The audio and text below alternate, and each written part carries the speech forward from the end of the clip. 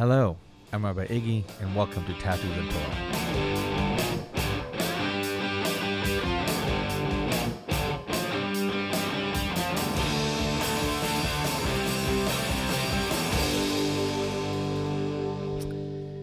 Hello, and welcome to another episode of Tattoos and Torah.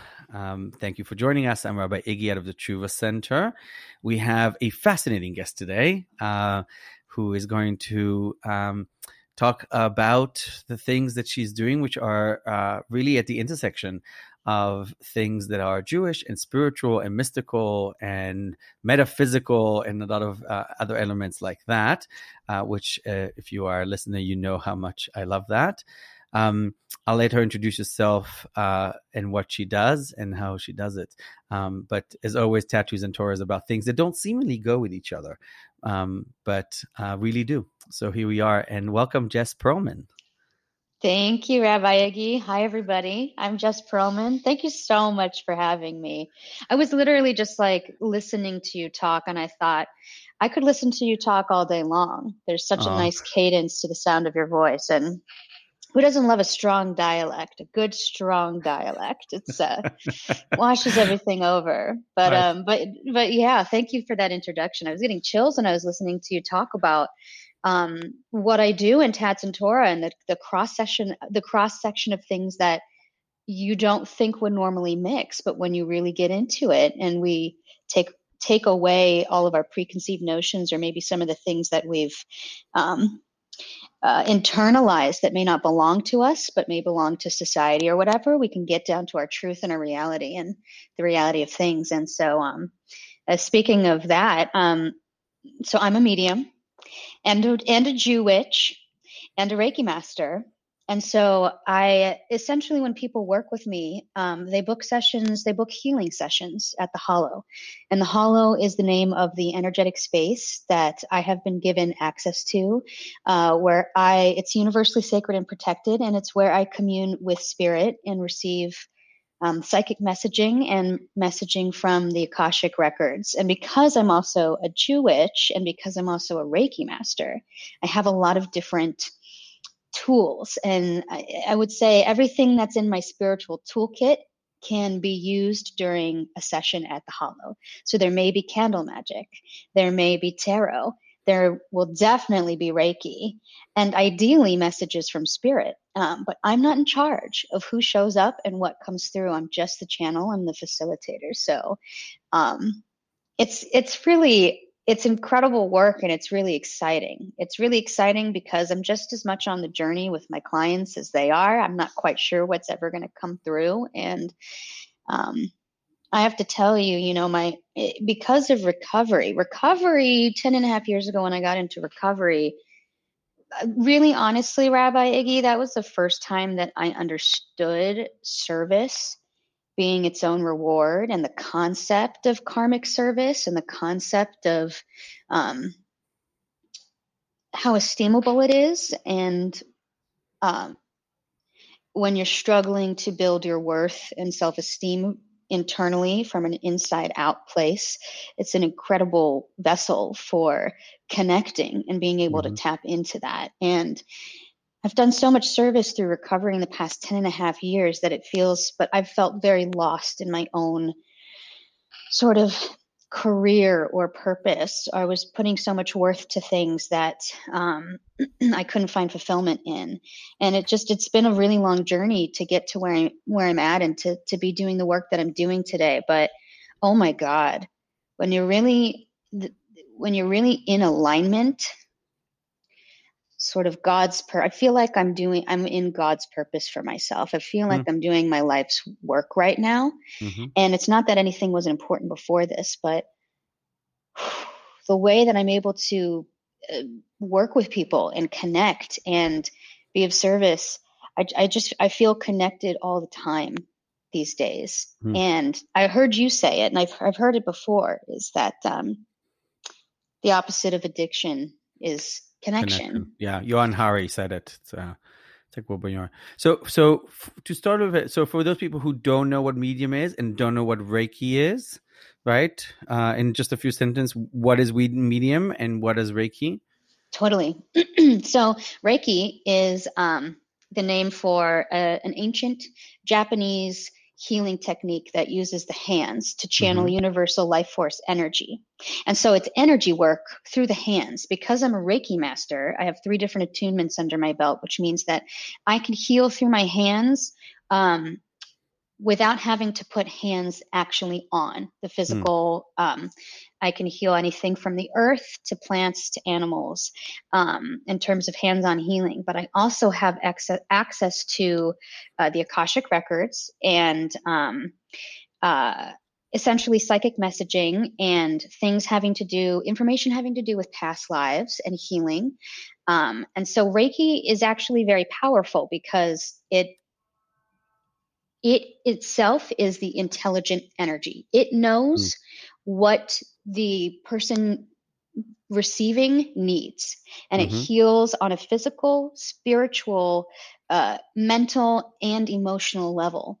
And so I really am just the channel for the Reiki. I'm just a channel, and it knows where to go. I've had incredible experiences where, whether I'm working with someone in person or virtually, I will feel my hands shift, fly to where they need to go. And so I really surrender that, and I let that take over. And then mediumship is a little bit different, because I think a lot of people who become Reiki attuned to their channels open up and they start to receive, to have connections to their spirit guides and receive psychic messaging and so on and so forth. But everybody has different experiences. Medium, really coming out and titling myself as a medium was a very scary thing to do, because I think Reiki master, or Reiki even as a concept, maybe it's harder to understand, but it's a little bit more digestible, as opposed to like, hi, I talk directly to the dead. I talk to the dead. Yes, I talk to the dead. Be clear about it. I am able to communicate with animals and humans that are no longer with us, today, or on this plane. They're no longer physically walking on planet Earth, but they are with us in different realms, and they are with us energetically. And so I am my clients report that I have the ability to be extremely accurate and very detailed with messaging that comes through. It's a really fascinating process to first feel spirit enter the hollow, identify who the spirit is that I'm connecting with, because I have no idea who my clients are inviting in. It's a silent invitation. So the initial part of the process is just figuring out who am I talking to? Is this a grandfather? Is this an uncle? Is this a best friend from childhood? If it's a family member, what side do they belong to? And I'll get a lot of people have different ways that they receive their messages, Rabbi Iggy. And I'm, I guess some would call it clairaudient, clairvoyant, clairsentient, meaning see things, hear things, feel things, all of that.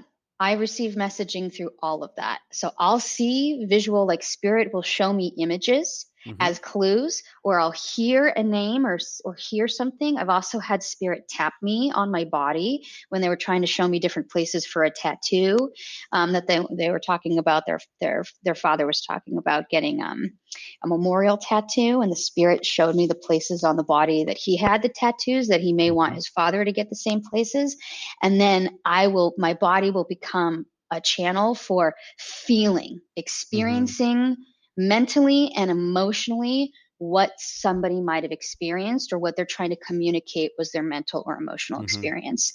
So it's a lot. It's really incredible, and it's a lot. And I'm still learning to navigate, because not only am I receiving, some of these sessions are really fun and uplifting, and there's people connecting and celebrating. And some of these sessions, there's conflict resolution happening. And some of these sessions I really can be very heavy, because this is the place where it comes through.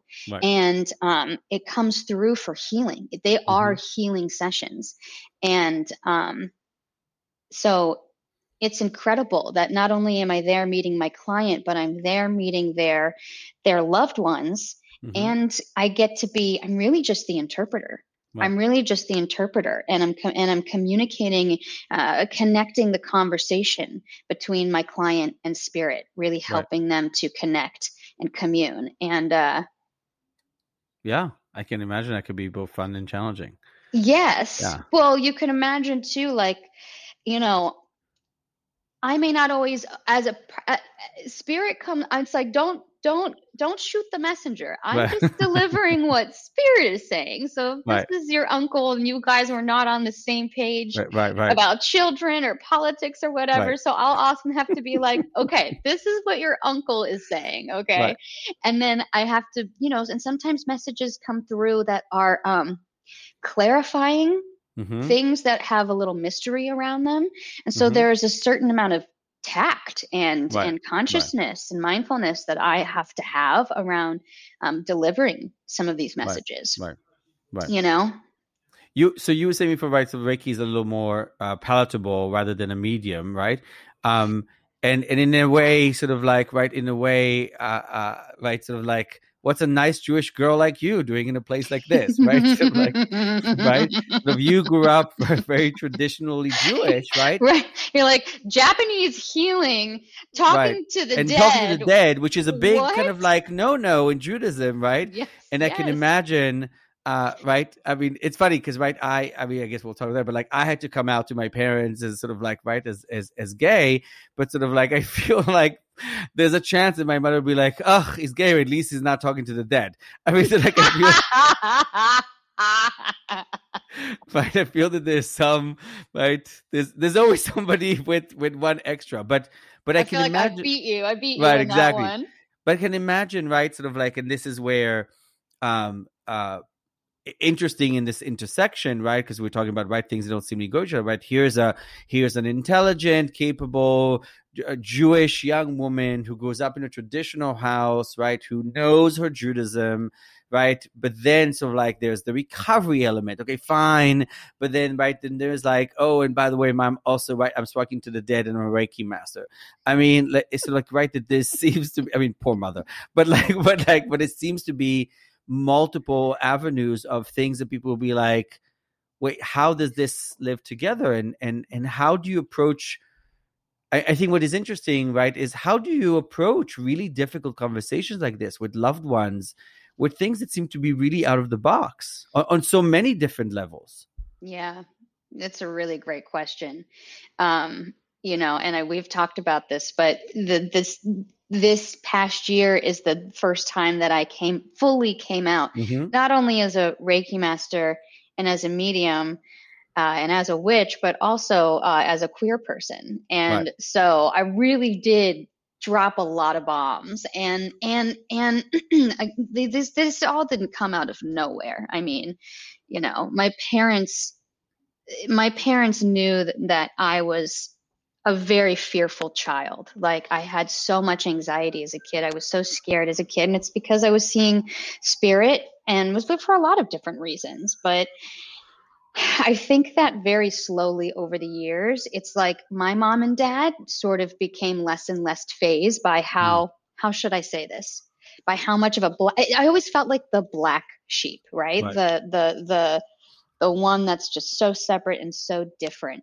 And I remember when I first got, I think we might have talked about this on our live, Mm-hmm. but when I first got tattooed and I showed my mother, and she was like, why are you still showing me? Like, she was freaked out. She was so like pissed. And it's funny too. I literally just had a conversation with the cousin that I'm closest to, and he, son of a rabbi, and he was telling me about a conversation that he was having with like his father-in-law, and how they were talking about tattoos and his children being tattooed, and Mm-hmm. one of them was saying like, hey, if your kid wants to get tattooed, it could be great, it could be an artistic expression, and I would support that for them. And the other person in the family was like, that's great, I'm glad that it's an artistic expression for some people.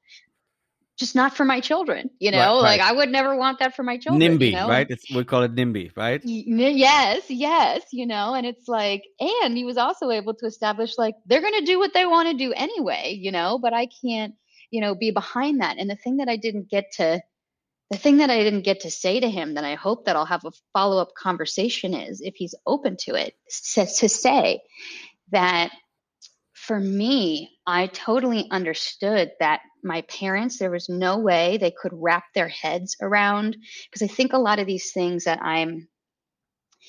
are part of my authentic expression are just, they're things that my parents just could not wrap their heads around. They just could not for a second understand like why I would want to be tattooed. Like, what is it like what's the process of being a woman dating another woman, so spooked by the idea of me talking to the dead, being like, yeah, I'm never gonna want to talk to you about that. Like, I don't ever want to go there, and that it's just so radical and off limits that it's almost scary, and there's this barrier immediately, And I guess like it's hard for me, because what I look for in that process is I want to understand and accept where they are with it, but in the process I feel disconnection from them.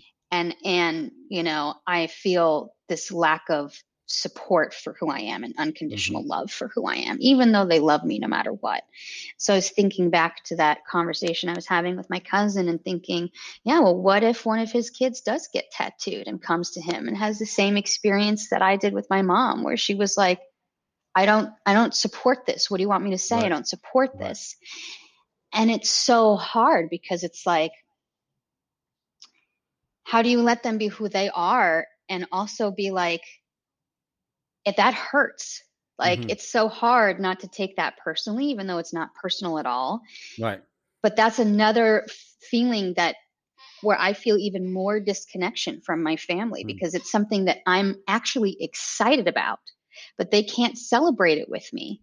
Right. And not only do they disagree with it or feel differently about it, but in the process, I pull back from them because I feel unsupported, right. And so that's really hard, having those conversations and like really coming out as who you are. And it's been interesting, because the thing is I have to give my parents a lot of credit. They have really transformed radically in the last 6 months since I really came out and started doing this work. My mom has gone from, I will never go there, I don't want to talk about it, that is spooky dooky, I don't like all of that, where she's saying, I support you, I love you, but how Jewish mothers, right. It's like, I support you and I love you, but their heads are like shaking no, and their like right. voices are like, the words are the right words, but somehow you feel what they're saying is the exact opposite. 100%. It's a special tool that they teach you at Jewish Mother School, where you're going to use the right words, but yes. your whole existence will say the opposite, and they will get it. Right. It's my mother. My mother has the that version, which is well, you can do what you want. It's your life. You whatever decision you will make. Saying I love you. I will respect. You do what you want. And it's you're like, life. Oh, there's the right answer to this, isn't there, Mom? Like sort of like, yeah. I remember like there was a time, God bless my parents for being like, they were the black sheep, I think, of their family. Like they were the more liberal ones that, I think with every generation, like whoever the black sheep are, you know what I mean? There's always going to be black sheep, but it's just different. And so, it's funny. I remember they've been in therapy with me. God bless them. They have been, after I got into recovery, there's, dysfunction that affects, addiction and all that affects the entire family. Yeah. Unit, it's a family disease. It's a family disease. No and doubt. So I feel grateful in that, even though my parents and my sister haven't always been where I wanted them to be. I can't control them. I have to accept them where they are. They've always been supportive, and to the best of their ability, and they've always been willing to show up for mending and healing. It's like a family that loves each other so much, but just doesn't know how to like love each other Right. effectively and in a healthy way. But everybody's doing their best, you know? And I remember being in therapy with my mom years ago, and her saying exactly what we're talking about, her being like, I love you, I support you, and all of this. And as I'm saying, like, I'm like telling her like a really honest truth about something, and I'm watching her, and she's like, her head is like a bobblehead, like back and forth. Her head is like a bobblehead. She's making a lot of sounds like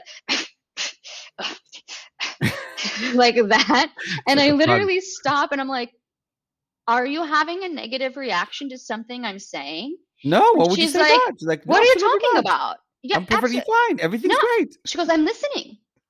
I'm listening, Exactly. Jess. I'm listening. I'm processing. I'm like, okay, because your head and your body, everything you're doing and the Because it noises you're looks like you're making, having a seizure, it, but sure. you look like you're dying. Like everything I'm saying, you're extremely allergic to, and it's affecting your whole body. And she's like, I'm just processing. I'm just processing, and I'm just thinking. So Yeah. it's so funny because it's hard, and I'm an energy reader, Right. so it's not always about what you say for me. I pick up on the Right. energy behind something, and Right. so going back So, to the right. original. Yeah, go ahead. So no, so in that sense, I think because this is interesting, I think also interesting for a lot of the listeners. In that sense, does the energy reading or the for lack of a better term, the spiritualism of it, does that help your own self esteem, or can it help people's self esteem to feel connected to much larger? Right? Does that is that helpful when one does feel right? So like we'll say rejected, but did not feel so like I'm not seen or misunderstood as a person. Has that been one of those coping things? It's actually been incredible for me at first, because before I like came out as a medium, some of the first spirits that I felt, at least in terms of my family, were my mother's mother, so my maternal grandmother Sil, and Mm-hmm. then on my dad's side, his mom Flo and his late sister Leslie. And I'll never forget. It was after I received a spiritual healing one day, and I was taking a bath afterwards, and I felt Flo and Leslie visit me for the very first time ever. And Leslie was not someone that I had a close connection to while she was alive. We were always very estranged because of she was an addict, and she Mm-hmm. had a tough relationship with the rest of her family and my father and everything. And there was this sense, and I still get this sense. I get this support from Flo and Leslie from like beyond the grave, because Mm-hmm. the mental illness and the addiction stuff that runs in my family runs deep. And for the women, especially on my father's side, the women have always been really reliant on men to support them, because of either not being able to get the help they needed for the mental illness or for the recovery or whatever. And there were just a lot. It's just like sort of this old story of sort of helpless, like sick women on my dad's side of the family. And that's something I started like picking up on through spirit. And this is why it's been very isolating for me, because I'm the first one in my family to break the legacy. I'm the first one in my family to really actually attain recovery and long-term recovery. And Amazing. yeah, and so and that can be very isolating. Yeah. But being someone that felt so isolated from, especially my mom, first of all, I didn't know a lot of my dad's side of the family because of the estrangement, and because my cousins always lived in different parts of the world. And my mom's side of the family that I was closest to were all very religious Jews that I often felt like just very like, again, very apart from. So to connect with my mom's mom, who I always felt closest to her. So when she died, it was it was very traumatic for me, because she was the one person on my mom's side of the family that I felt loved me unconditionally and saw me Mm-hmm. for who I was. She really knew. And so to feel her reaching out to me and telling me that she wants me to wear her jewelry so I can feel her Mm, and feel empowered by her. She helped me get in touch with some of her jewelry that I couldn't find, right. that I didn't know where it had gone. And then Flo and Leslie 100% supported me in my recovery journey and becoming financially independent, which is a huge thing for women Mm-hmm. on my father's side of the family, is the inability to fully support themselves, Mm, because there's this old story or this old belief that the Jewish women on that side of the family are too sick, or have chronic illness. And chronic illness is a huge part, especially on my right. mom's side. There's so much, and you know this about with Jews and autoimmunity and Jews and health and stuff like that, especially Ashkenazi Jews. Mm, There's a lot of right. Right. autoimmune stuff and a lot of chronic health and stuff. So for me, it's actually been a way for me to feel a part of Mm, my ancestry and a part of my lineage, because I feel a part of. Sometimes the people that are currently living in present, what you may be on different spiritual paths, you may not connect or become close in this lifetime, but the truth is that I have soul connections with past ancestors and blood relatives, and I have felt connected and seen and learned more about my family history from my dead relatives than some of my living ones. right. Right. Well, It's helped yeah. me understand that I have a place and a part, that I am valid and I am enough and I am worthy, even on my own in my family unit, that I am not isolated, that I am not the black Yeah. sheep. See, that's the important part for me, right? That I think for me is such an important thing to kind of like, so like highlight, right? Which is one of the reasons why I am fascinating with a lot of this sort of I don't know, we'll call it, right, so like parapsychology or whatever, or para experiences, because I do think, right, if we are to connect, sometimes for some people the ability to connect to the beyond, whatever that is, right, whether it is Reiki or spiritual, whatever it is, and to feel, right, because of that we are worthy, that I have existence, right, that my existence matters, right, that somehow, right, my ancestral line, right, has made these choices throughout all these generations, right, for us to exist. I think I read a while ago, for us to exist right now, in the past 400 years, over 4,000 people had to make decisions that result in just our own Being existence, alive. just being alive, And that's so right? Two, incredible to hear four, you put six, words eight, to that. right? That's like it. And what's so wild about that Mm-hmm. is that my internal worth, just my worth and my Mm-hmm. purpose, I have been hustling for that and Mm-hmm. try and working to prove that, and not understanding it or inherently feeling it my entire Mm-hmm. life. And and I was called too sensitive by Right. my father as a Right. kid, that I was too sensitive for this world. I wasn't going to make it, and it is that sensitivity that is, it's like RuPaul says this all the time. We talked about this. That Right. is your Right. superpower. Right. Like the thing that other people, it's often too, they're scared by it. Right. They're scared by it, or they're intimidated by it, and so Right. they fear it, and they want you to fear it if you don't Right. understand it. Right. And I think it's all protection. It's not Yeah. always coming from a bad place. It's coming, I think, with my parents, I think always everything was coming from wanting to be the right parent and protect and doing the Right. best that they Right. could. But the worthiness piece, It's the funny. The big worth. book, right? The big book calls it turning your liabilities into your assets. 100%. 100%. When you look at Your your sensitivity is the core of defects, your strength. yes, it is your strength and understanding. And what I love about recovery is understanding that there's nothing wrong. It's just things are out of balance. When you look at your character defects and you take your inventory, it's this concept of inventory in terms of looking at things holistically. And I was kind of getting it wrong for a while. I was sort of using recovery to beat Mm-hmm. myself up, Mm-hmm. but it's like, no. For the first time, it's like, what does Chuck C say? Wearing a new pair of glasses, right? Yeah. Yeah. It's looking at everything from a new That's right. perspective. That's right.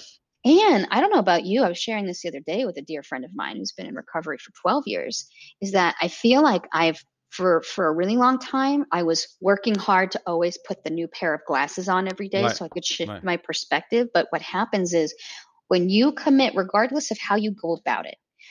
So I believe wholeheartedly that when you are 100% committed to spiritual expansion of any kind, call it recovery, call it whether it's recovery of any circle of any kind, spiritual expansion, that and when we do the work, when we're looking at it from all different angles, holistically, that's what we're talking about, holistically. So mentally, emotionally, physically, and on the soul level, it's possible to go from a place where you're putting on the glasses every day to change your perspective, you're putting them on actively every day, to your eyeballs just change.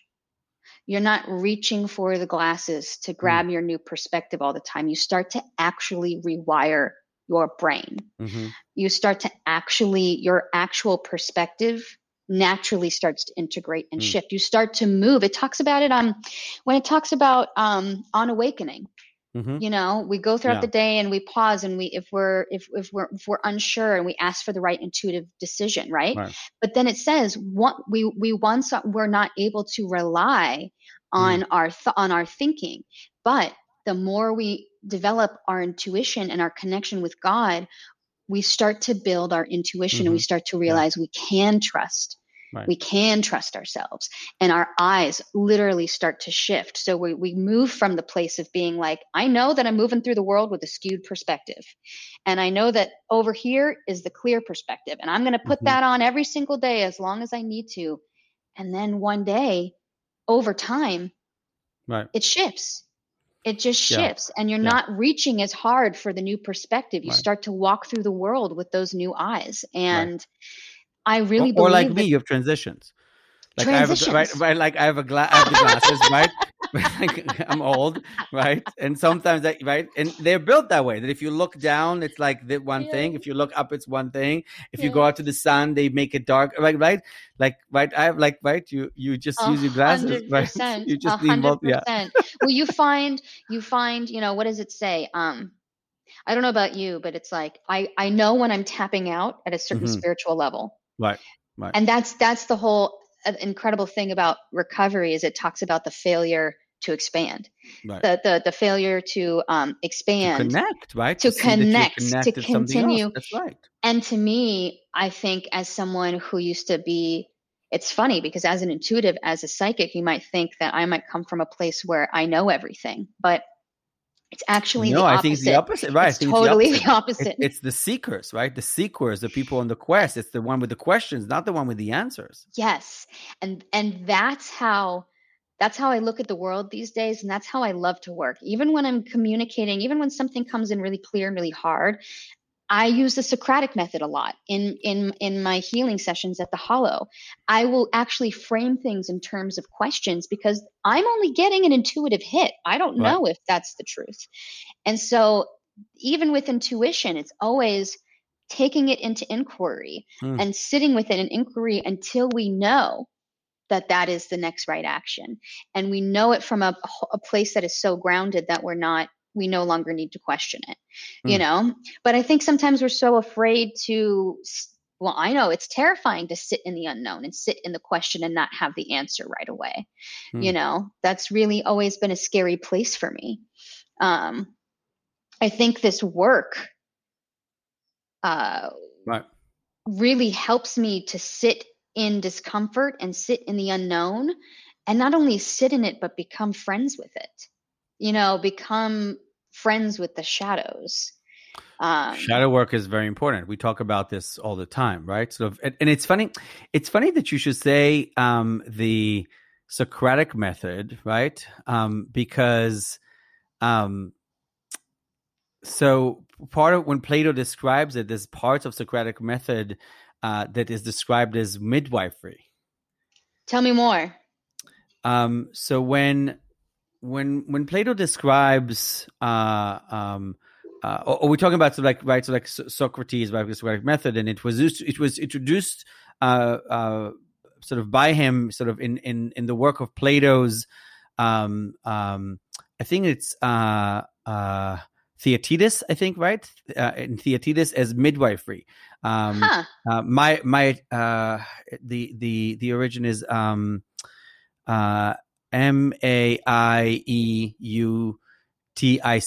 Maiticus, right? Oh, interesting. Because right, it employs this sort of method of bringing out definition implicit to the sort of to the beliefs that sort of we're experiencing, right, or to help them further their understanding, to birth something, right, and the midwifery of something is how it's brought out. So it has a very, the reason I stopped it, because it has a very feminine energy to me. It does, in that sense, and there's sort of something about how the fertility of it. Right. And we talk about the hollow as a space and something coming out. I mean, like, there's a lot of this imagery that I'm getting around this.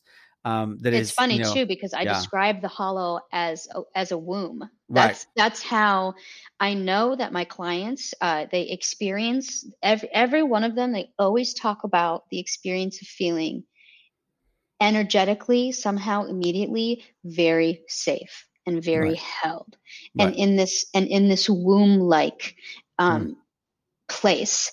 And it's funny too, because I'm someone that I don't really plan on having children in my lifetime. I'm open to the surprise of it, but I don't plan on it. And I'm very much, I've realized I'm very maternal in the work that I do. Very maternal in the work that I do, because I'm nurturing. To mother is a verb, not a noun.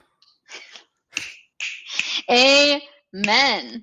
Amen. Yeah, it is. And it's an experience. And so when, it's funny that you're saying that, because the fertility of it, I talk about the potential for healing, like what's possible, the transformation, the birth, the potential for healing is proportionate to the safety of the space. Yeah, right. Exactly. So that womb has to be nourishing. It has to be healing. It has to be feeding. It has to be comforting, so that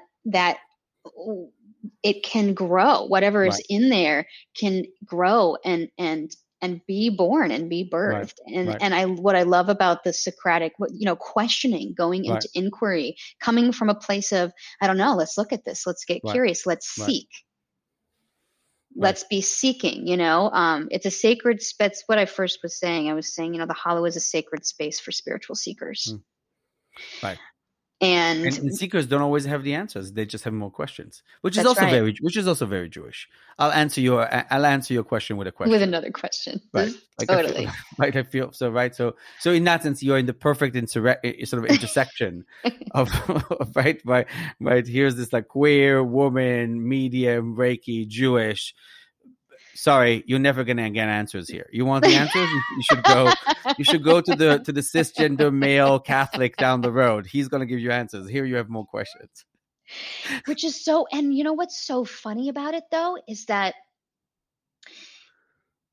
ultimately, what you get, I think, what people get from working with me is a closer and deeper understanding of themselves. Right. And I think what you get when you go to someone who just gives you a direct answer is a deeper understanding of what's right for someone else. It's not always in alignment with you. Right. Because you're going from the outside in when you go to someone who tells you what to do. And sometimes we need to be told what to do. Absolutely. Sometimes we need that. You just need to be clear on it. That's all. We need to be clear on it. And especially, I think, for people that are first getting into recovery, I don't know about you, but like, I needed someone to tell me exactly what to do with my life, because I was a Tasmanian devil spinning around with my head cut off. I was not integrated. My mind, my body, my soul, and my they were all on 4 different planes. Right. No, at the beginning you have to adhere, right? And you have to surrender. You need to surrender, and you need someone to take your hand and say, "Follow me, darling," because you're blind. Right. Either that or do as you're told. Do it right. Exactly. Do as you're told. Exactly. And however, I say that with a lot of love, because the thing is I think sometimes we can get in recovery, we can make that person God. And the whole point is for that person to, whoever's mentoring you, is to teach you how to develop your own intuition. Right. They're there to take, for example, like a sponsor taking someone through the steps.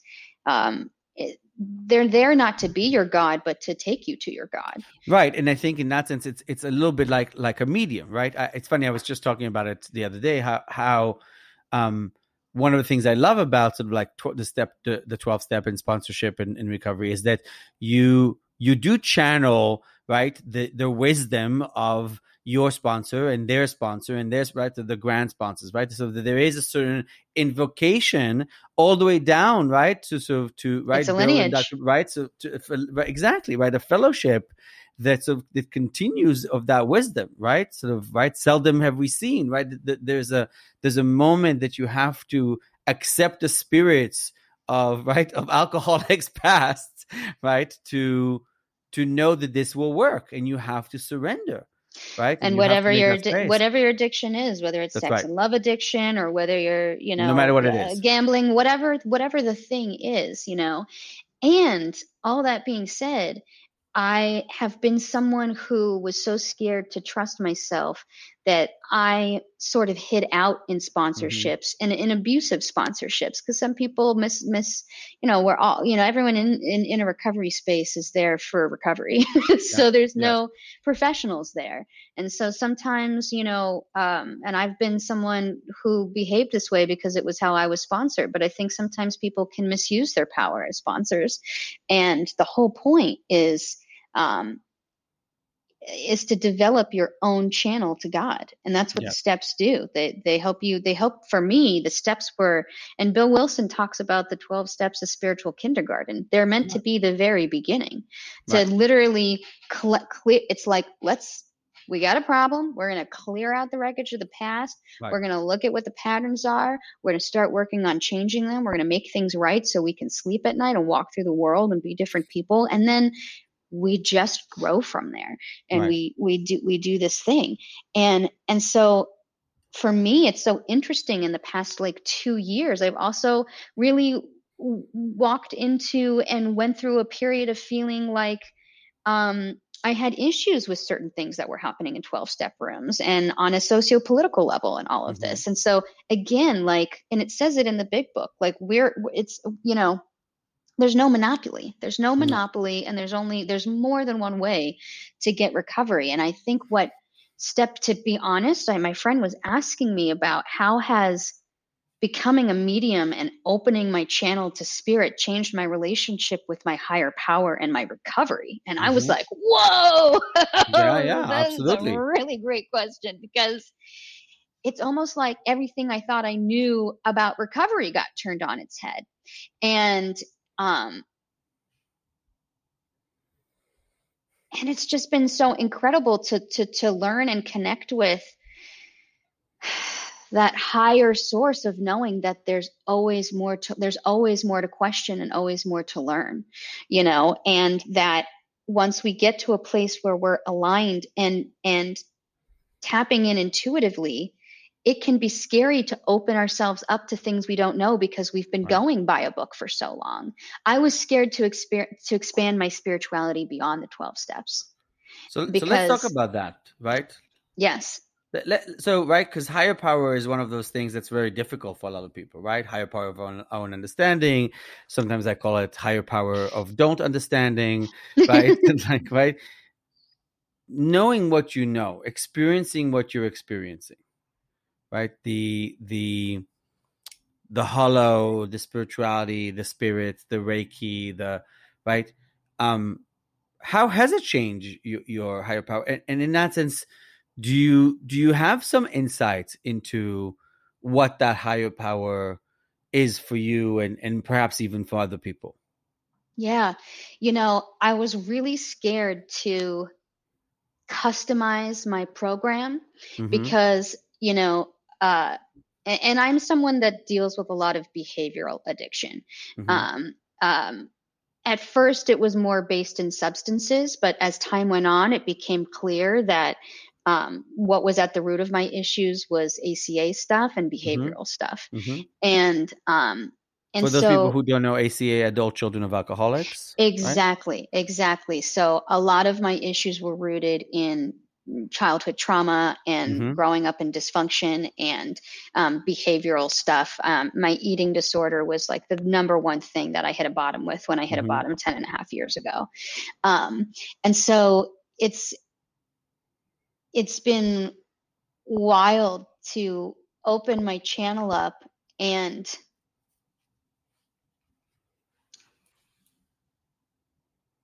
you know, I think I was saying it's been scary to not go by the book and to customize my own program, because when I first got into recovery, I experienced it as very much like, this is the way to do it. This is the only way to do it. This is how we know to do it.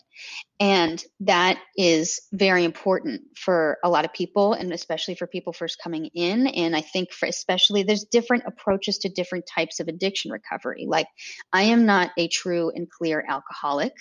And so it's different with some of the stuff that I deal with. You know, I'm in recovery from sex and love addiction. And so that is it's navigating what that looks like as I moved on has really been like moving from a place where I'm going by the book to learning to develop my own intuition and create what works for my recovery. And so I say all that because as a witch and as a Jewish and as a medium, you know, we talked about this, the ritual of candles, the ritual of, you know, tarot, all these other things that I was scared to make that a part of my spiritual routine. My spiritual routine in the morning and the night was very like by the book, by program book. And it was like, how do I step into this authentic person that I know I'm becoming and let my spirituality expand? The way that I connect with God these days, it doesn't look like your typical, you know, AA from beginning of the day to the end of the day. I do fucking magic, you know? So I wake up in the morning and I'd like, for example, my sauna is one of the most spiritual. I have a sauna and it's like the most privileged medical treatment that I could possibly have access to as someone with Lyme disease and a lot of Mm-hmm. chronic issues. The sauna is something that keeps me detoxified and alive because my Mm-hmm. body doesn't detoxify very well. And that's something that started as something for my physical health. It turns out it's one of the most incredible things for my soul and my mental, my emotional health. And so like that is a ritualistic place for me that I incorporate into my Mm-hmm. spiritual practice, the tarot, the candle magic. When I write in the morning, I write artist pages. When I journal, I sometimes write to spirit, and sometimes my meditation looks like actually communicating to specific spirit guides of mine. Mm-hmm. Whereas before, I may have just been opening myself up with a third step prayer or to God or to this and that, but I have specific spirit guides. I turn to my cat Bob for specific things. My grandpa Bernie, my mom's late father, helps me with my dating life because he thinks I'm fucking out of my mind, which I am when it comes to my, which I have been when it comes to my dating life.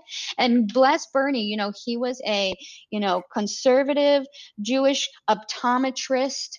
Okay. And he's, he and my Sil, we're just lifelong sweethearts, just like such lifelong sweethearts, just a beautiful, beautiful couple. And I never Bernie died when I was 10. I think he died when I was 10, like before my bat mitzvah. I remember I lost both of my grandfathers a month and a half within each other in the same year as that I was 12, right before I was becoming bat mitzvah. And I was so upset.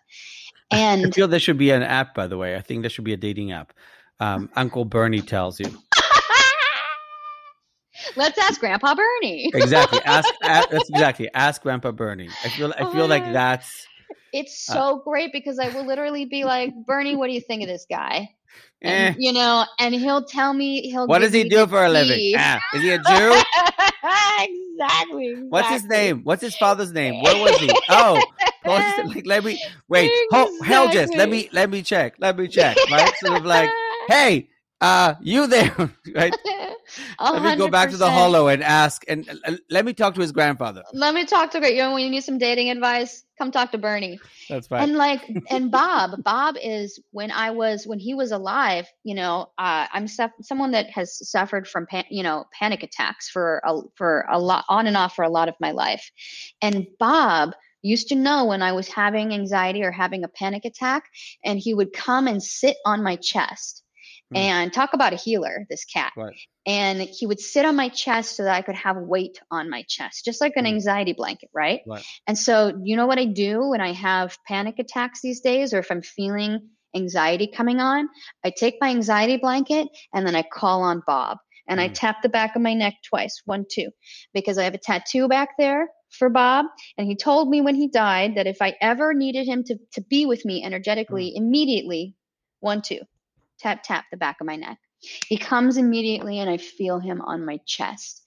And he, it's taken my other 2 cats years to get, snuggly with me in my face. And even Freya, the 2-year-old, she likes to put her butt in my face first. And I'm like, I'm trying to snuggle with your face, not your, she likes to she's always like presenting the butt. And I'm like, okay. Sometimes you just need a cat that's going to put their, maybe she needs the same recovery group that you do. Listen, I understand the presentation. I understand the presentation of the body. Listen, she's my daughter. What can I say? Like mother, like daughter. But sometimes you just need a Bob, right, to burrow your face in. And Bob's no longer with me physically, but he's with me energetically when I call on him. And so there's times where I have felt like I was reaching out to a higher power that didn't feel tangible to me. Right. And I actually have very specific guides that I can reach out to, that I can call on for that. So when I rarely feel alone anymore. That feeling of like, I know I am never alone. If I'm feeling alone, it's because I'm perceiving I'm alone, or I'm not interested in opening up to what's around me. And sometimes we don't want to open up. Sometimes we need to No, but I think that's important, right? If I'm feeling alone, that means I'm disconnecting. Because otherwise I would not be feeling alone, right? Because I'm never alone, really. The reality is what's happening in the different all around us beyond what we can see is really incredible. It's radical. Yeah, it's pretty crowded, we are I think, right? never. It's what? It's pretty crowded. Pretty crowded, it's I think. Super crowded. It's super crowded. This is like Disneyland on crack, 24/7 everywhere around us. Before the pandemic, now it's like 20% occupied with masks. Anyway. Disneyland. How do you turn off, Jess? Right? Because you're feeling all these things. How do you? And I'm asking this for both the sort of the spiritual point of view, but also sort of the recovery view, right? Because a lot of us, and I do think that a lot of people in recovery or a lot of people who have addictions are very sensitive. I think that there's a correlation between this and sensitivity and seeing the world and what it is, but experiencing for the world for how it is, and I think that creates a lot of spiritual pain in a lot of people, which I think why there's so many creatives in recovery. So how do you shut it off when the world becomes too much, right? What do you do? I think it's really important to understand that just because you're spiritually expanding doesn't mean, we're saints. And that's, the book talks about that. Like we're not, there's no, and I actually don't strive for, I used to look at like character defects and just, striving for an ideal way of being, but I actually don't do that anymore. I really strive for the spirituality of imperfection, and I let it be okay. I love that. Yes. Yeah, and it's one of the, I don't know if you've read it, but I channeled a prayer called the Reverence Prayer, and it's on my Instagram page. But it's a prayer that I channeled. And one of the lines is, today we celebrate the spirituality of imperfection. And it's so important to know that it's okay to check out from time to time. We're not supposed to be on and popping 24/7. In fact, my system needs so much rest and rejuvenation, and I need to be able to calm my central nervous system and calm the we're consuming so much. We consume so much mentally, emotionally, physically. A lot of times when I check out, I need to consume stuff that allows me to soothe and relax. And sometimes I need to not consume anything at all. And so sometimes for me, turning off looks like getting into the sauna, and if I feel something or someone, I just say I'm not available. I just let spirit know that I'm not available. For example, if I'm about to go into session in like 2 hours and a spirit shows up early, I let them know, you got to wait for me in the hollow. I'll be with you in 2 hours. And also too, like, i'm not always I'm not always moving through the world walking around like I'm seeking, I'm ready. Like, that's we're meant to know things when we're meant to know them too. That's part of the process of this, of spiritual growth, is sitting in a lot of unknown, and Mm-hmm. being comfortable seeking and not knowing the answers, and like not seeking, like Right. Right. not actively. Seeking looks like a lot of different things. It can be very non-active. And I think that my understanding, especially in the society of just like hustling for your worth and Mm-hmm. working and proving and all of this, um, we don't realize how much. This is why I did that workshop called Interphase. We don't understand. We're always looking at what's changing, what's transforming, as a point of being like, this is how well we're doing, and Mm-hmm. we're missing the juiciness of what happens when we actually unplug and we marinate. And so for me, turning off and unplugging can a huge thing that really I love to do is be in nature. It's so important for me to Mm-hmm. just be in nature, to put my feet in the ocean and um, tune into that. It's funny. I took a road trip to Aspen, in March with one of my dearest friends. And I really thought I was going to be going on this like nature journey, and I was going to get crazy messages from all of my guides. And it was going to be this 1 week long, like really like, I'm going to learn some deep shit. Okay. And when I got there, my mind was really quiet. I wasn't Mm-hmm. getting any messaging, nothing. And Mm-hmm. I was like, what's going on? And I asked my spirit guides, and the answer that I got was, you need a vacation. Right. Right. You the go to the jacuzzi every Right. day. Go enjoy yourself. Go enjoy yourself. Go be in the hot springs. Go take Right. the gondola up to the top of the mountain and go look at the Rocky Mountain range that's behind that mountain that you can't see. And it's like my guides know, they're looking out for me too. Mm-hmm. They're looking out for my highest good and what I need. Right. And so I have to trust when there aren't messages coming, that there aren't Right. messages coming, that I Right. get to just sit and Right. relax and rest. And that's so important too. That's so What? important too. Right. What are, I guess, what are your greatest insights from this work?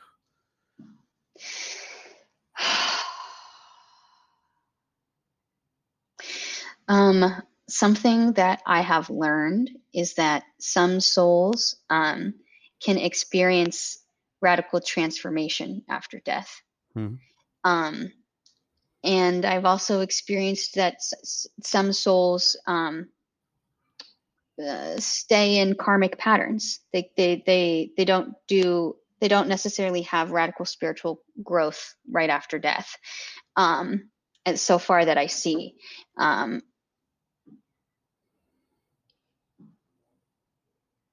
One of the greatest insights that I've gained too is that when a client is coming to me for healing, it often can end up healing the spirit that comes through.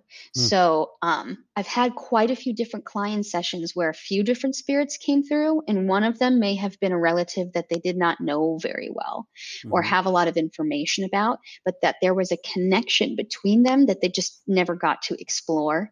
And a lot of times spirit will come through for a client where they weren't that close, but there's a message to deliver or something for them to know about the connection there, something for them to know about the family and their understanding around the family. And this can be incredibly healing for the spirit, Mm-hmm. because sometimes it sort of feels like, I had a friend describe it as like someone trying to poke through the matrix to deliver a message. Like one time I had a father show up an hour before a session with a client that I had never met before, and I did not know, but they were in really gnarly conflict when he died. her father and her. They were not in communication, and they were in a lot of conflict when he died. Mm-hmm. And he showed up an hour before her session, very anxious, like clearly wanting to do some conflict resolution. Mm-hmm. And it was amazing to see that the healing doesn't always look like, okay, we're going to fix the relationship in the session at the Hollow. Like, the healing there was, he got to say things that he never got to say. He got to apologize for some things and take ownership for some things that he never did in his lifetime. And she got to say some things that he never really heard. And by the end of that session, you know, I remember her saying, like, he does know that I love him, right? And she just broke down crying, because what was underneath all of those years of not talking was love and hurt between both of them. Mm-hmm. And that session got to end with, even though there was so much misalignment between them, that there was love that was accessible, and there was healing that happened there. And so that, I think that's been one of the most mind-blowing things, that is realizing how much it can heal both energy entities, the ones that are alive and the ones that are not.